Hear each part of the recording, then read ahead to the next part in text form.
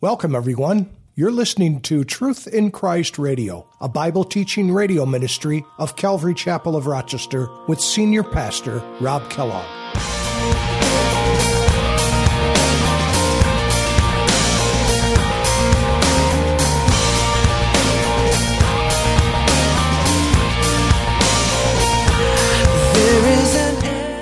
Moses is saying there's coming a man on the scene that God is going to raise up for you, Israel.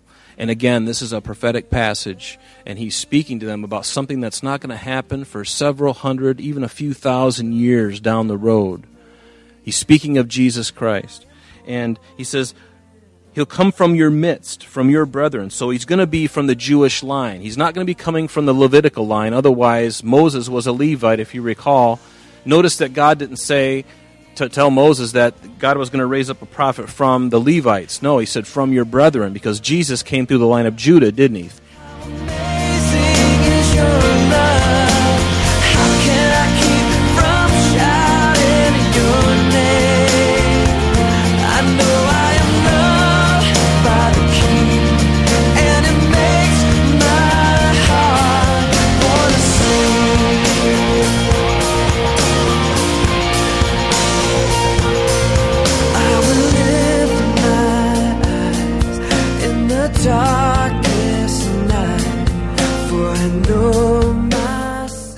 The Lord will raise up a new prophet like Moses.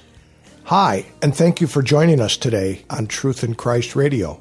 Pastor Rob finishes the final part of chapter 18 of the book of Deuteronomy with another prophetic message from God to the nation of Israel. God tells his people that he will raise up a new prophet in the future.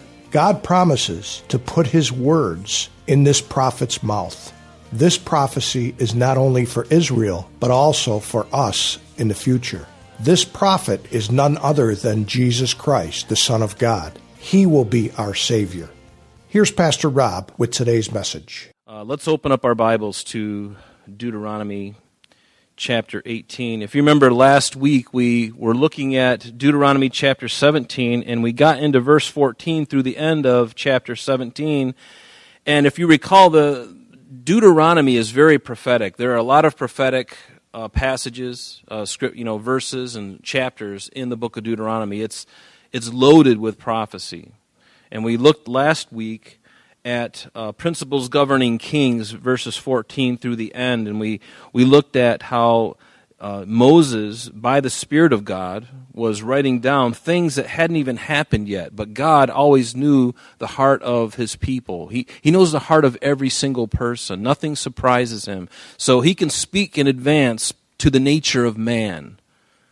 It surprises us sometimes when we step off in an area of disobedience, but it doesn't surprise God. He's not taken aback by our acts of disobedience or our acts of sin. He knows very well what we're made of, and he knows what we're not made of.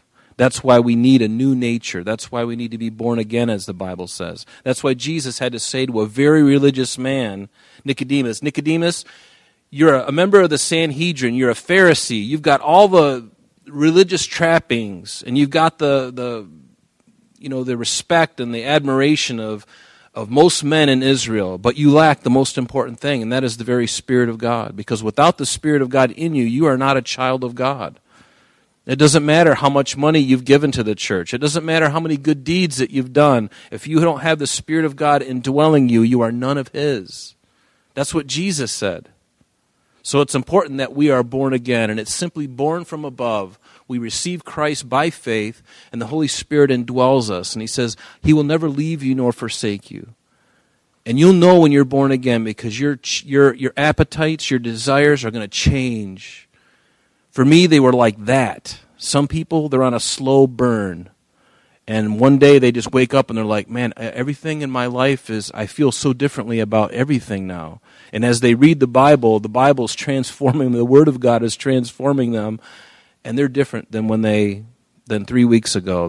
But for me, it was a fast burn. For me, it was like a volcano, a nuclear bomb went off in my life, and the Lord just scorched up everything.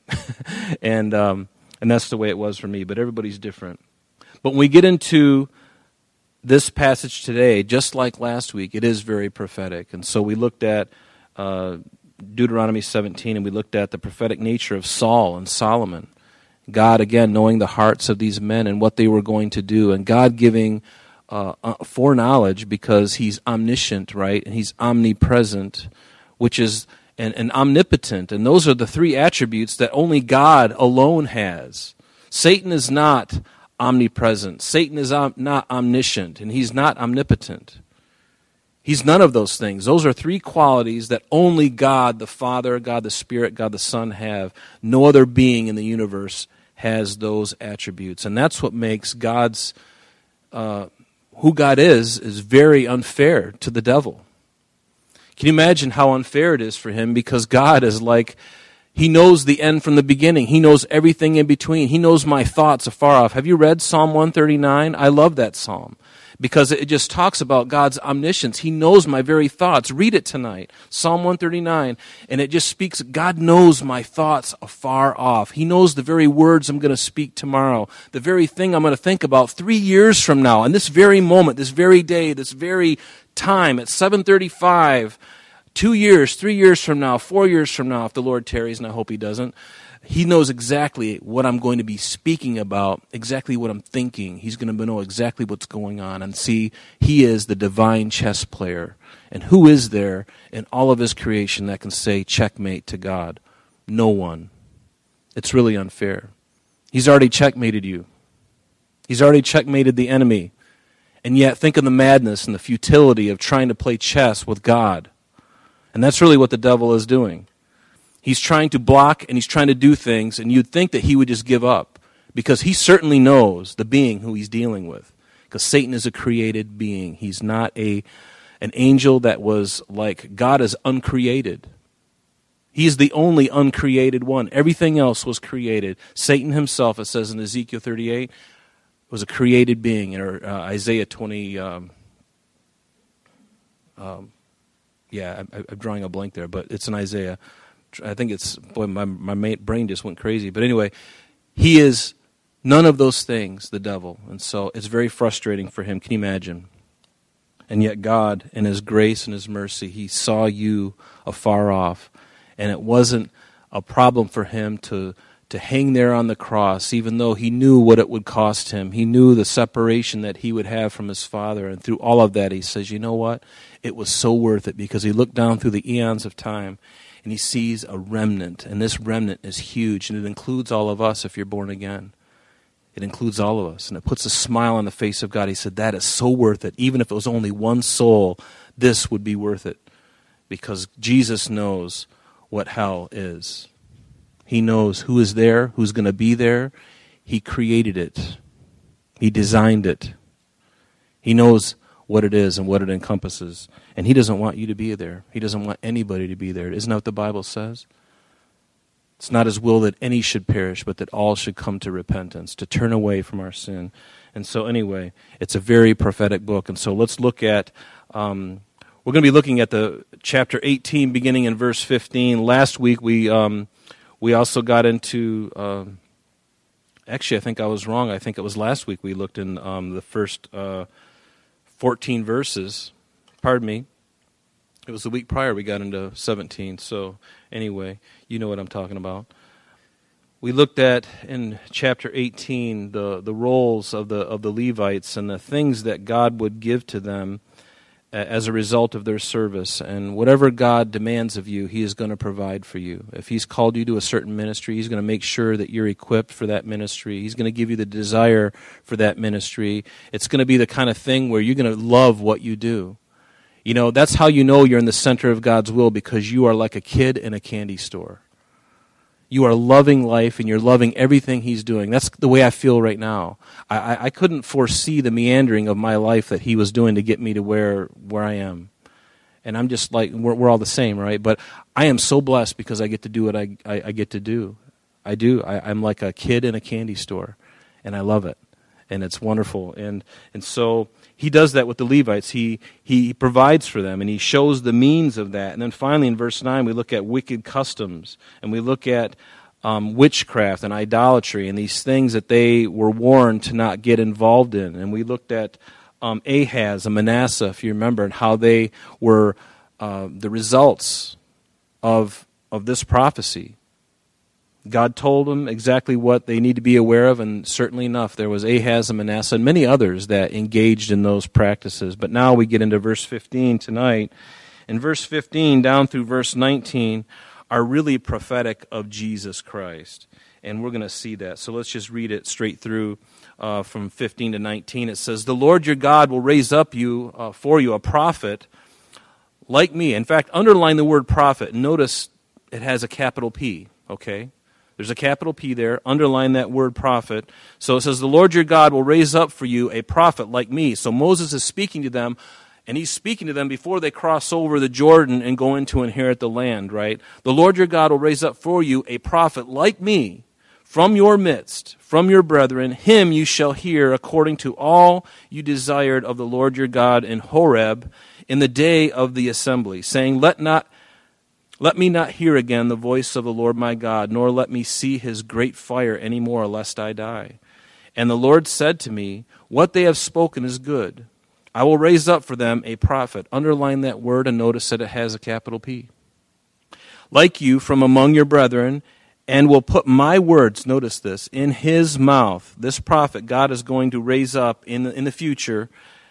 God's going to put his words in his mouth, and he shall speak to them all that I command him. And it shall be that whoever will not hear my words, which he speaks in my name, notice, I will require it of him. And so let's go back to verse 15. "So the Lord your God will raise up for you a prophet like me." So Moses is saying there's coming a man on the scene that God is going to raise up for you, Israel. And again, this is a prophetic passage, and he's speaking to them about something that's not going to happen for several hundred, even a few thousand years down the road. He's speaking of Jesus Christ. And he says, he'll come from your midst, from your brethren. So he's going to be from the Jewish line. He's not going to be coming from the Levitical line. Otherwise, Moses was a Levite, if you recall.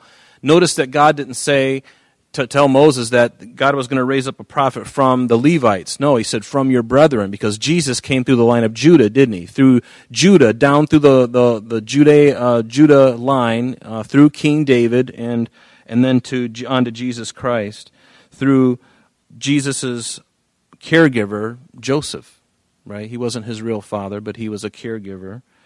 "From your midst, from your brethren, him you shall hear." Verse 16, "According to all you desired of the Lord your God in Horeb in the day of the assembly, saying, Let me not hear again the voice of the Lord my God, nor let me see this great fire anymore, lest I die."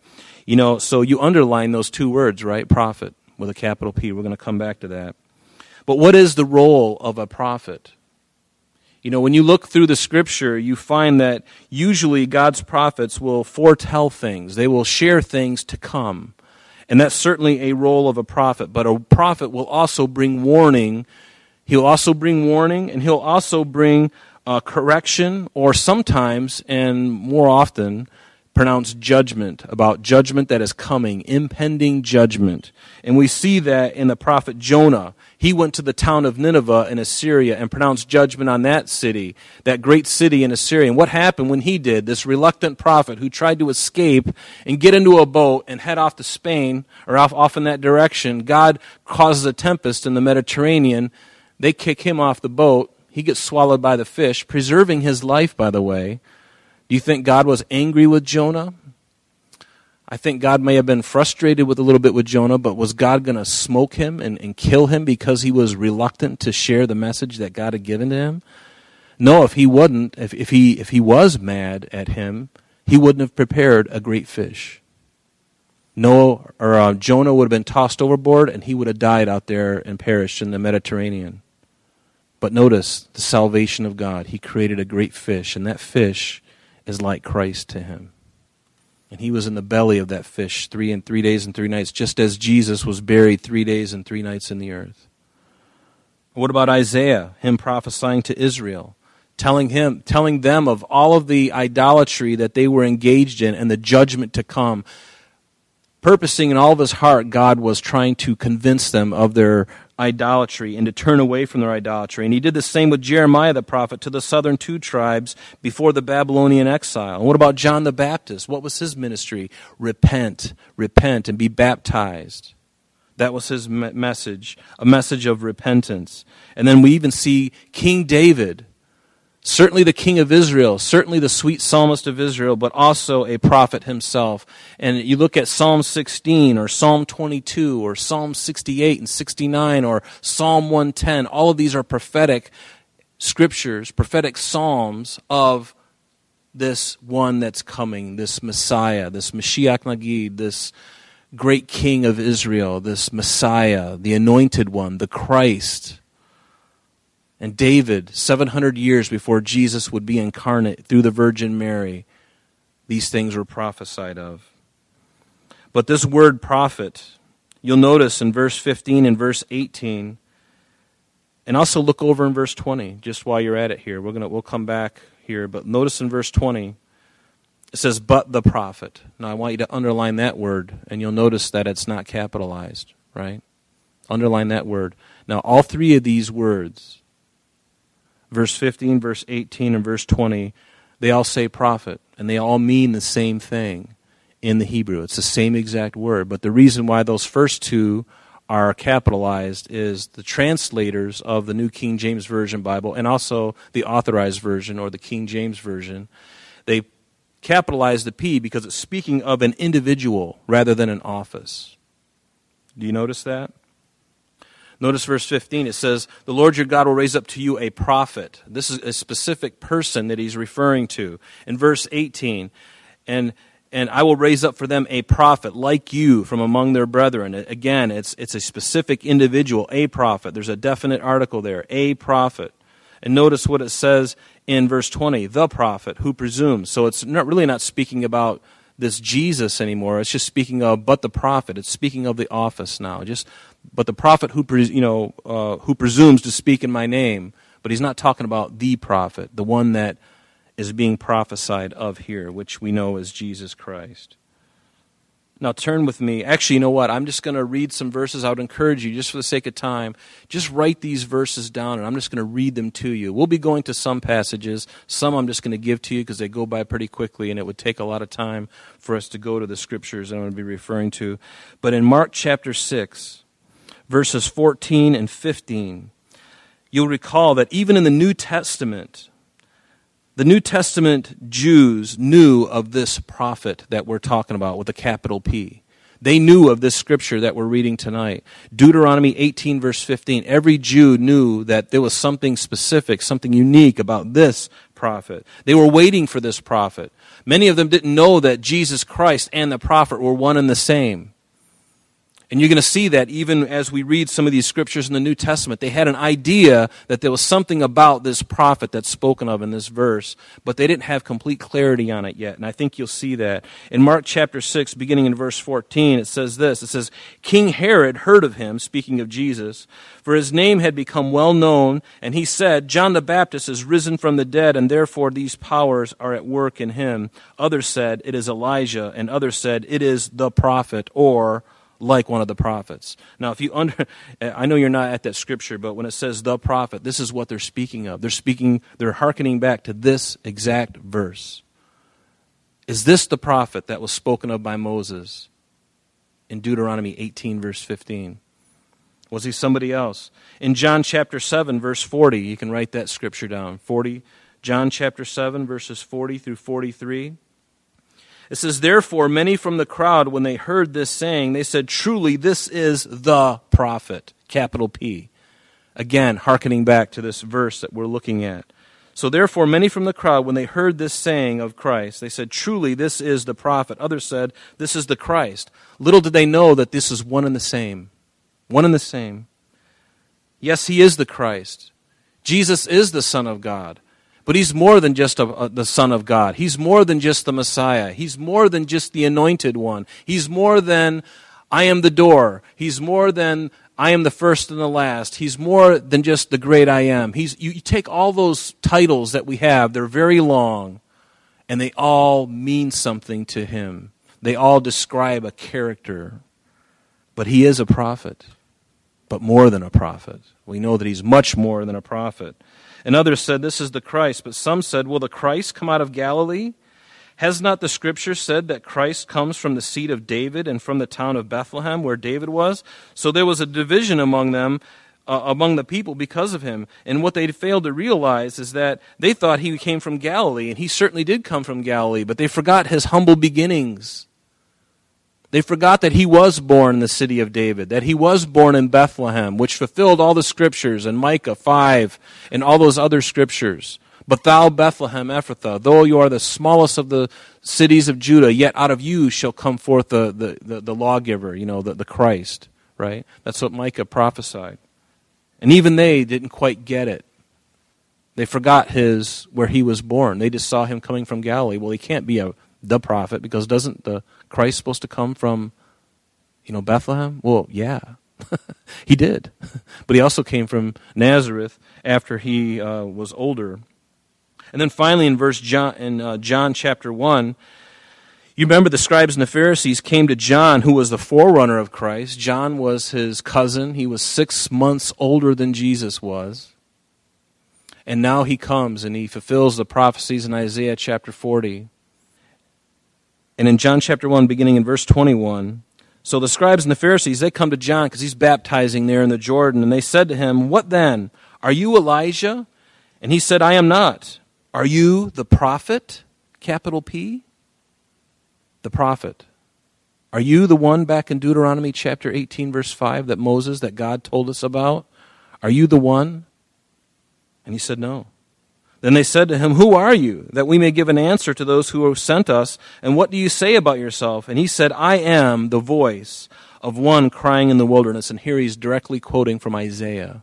"I am the one crying in the wilderness, make straight the way of the Lord," as the prophet Isaiah said. Now those who were sent were from the Pharisees, and they asked him, saying, "Well, why then do you baptize if you are not the Christ, nor Elijah, nor the prophet?" Notice that. Even they were ignorant of it.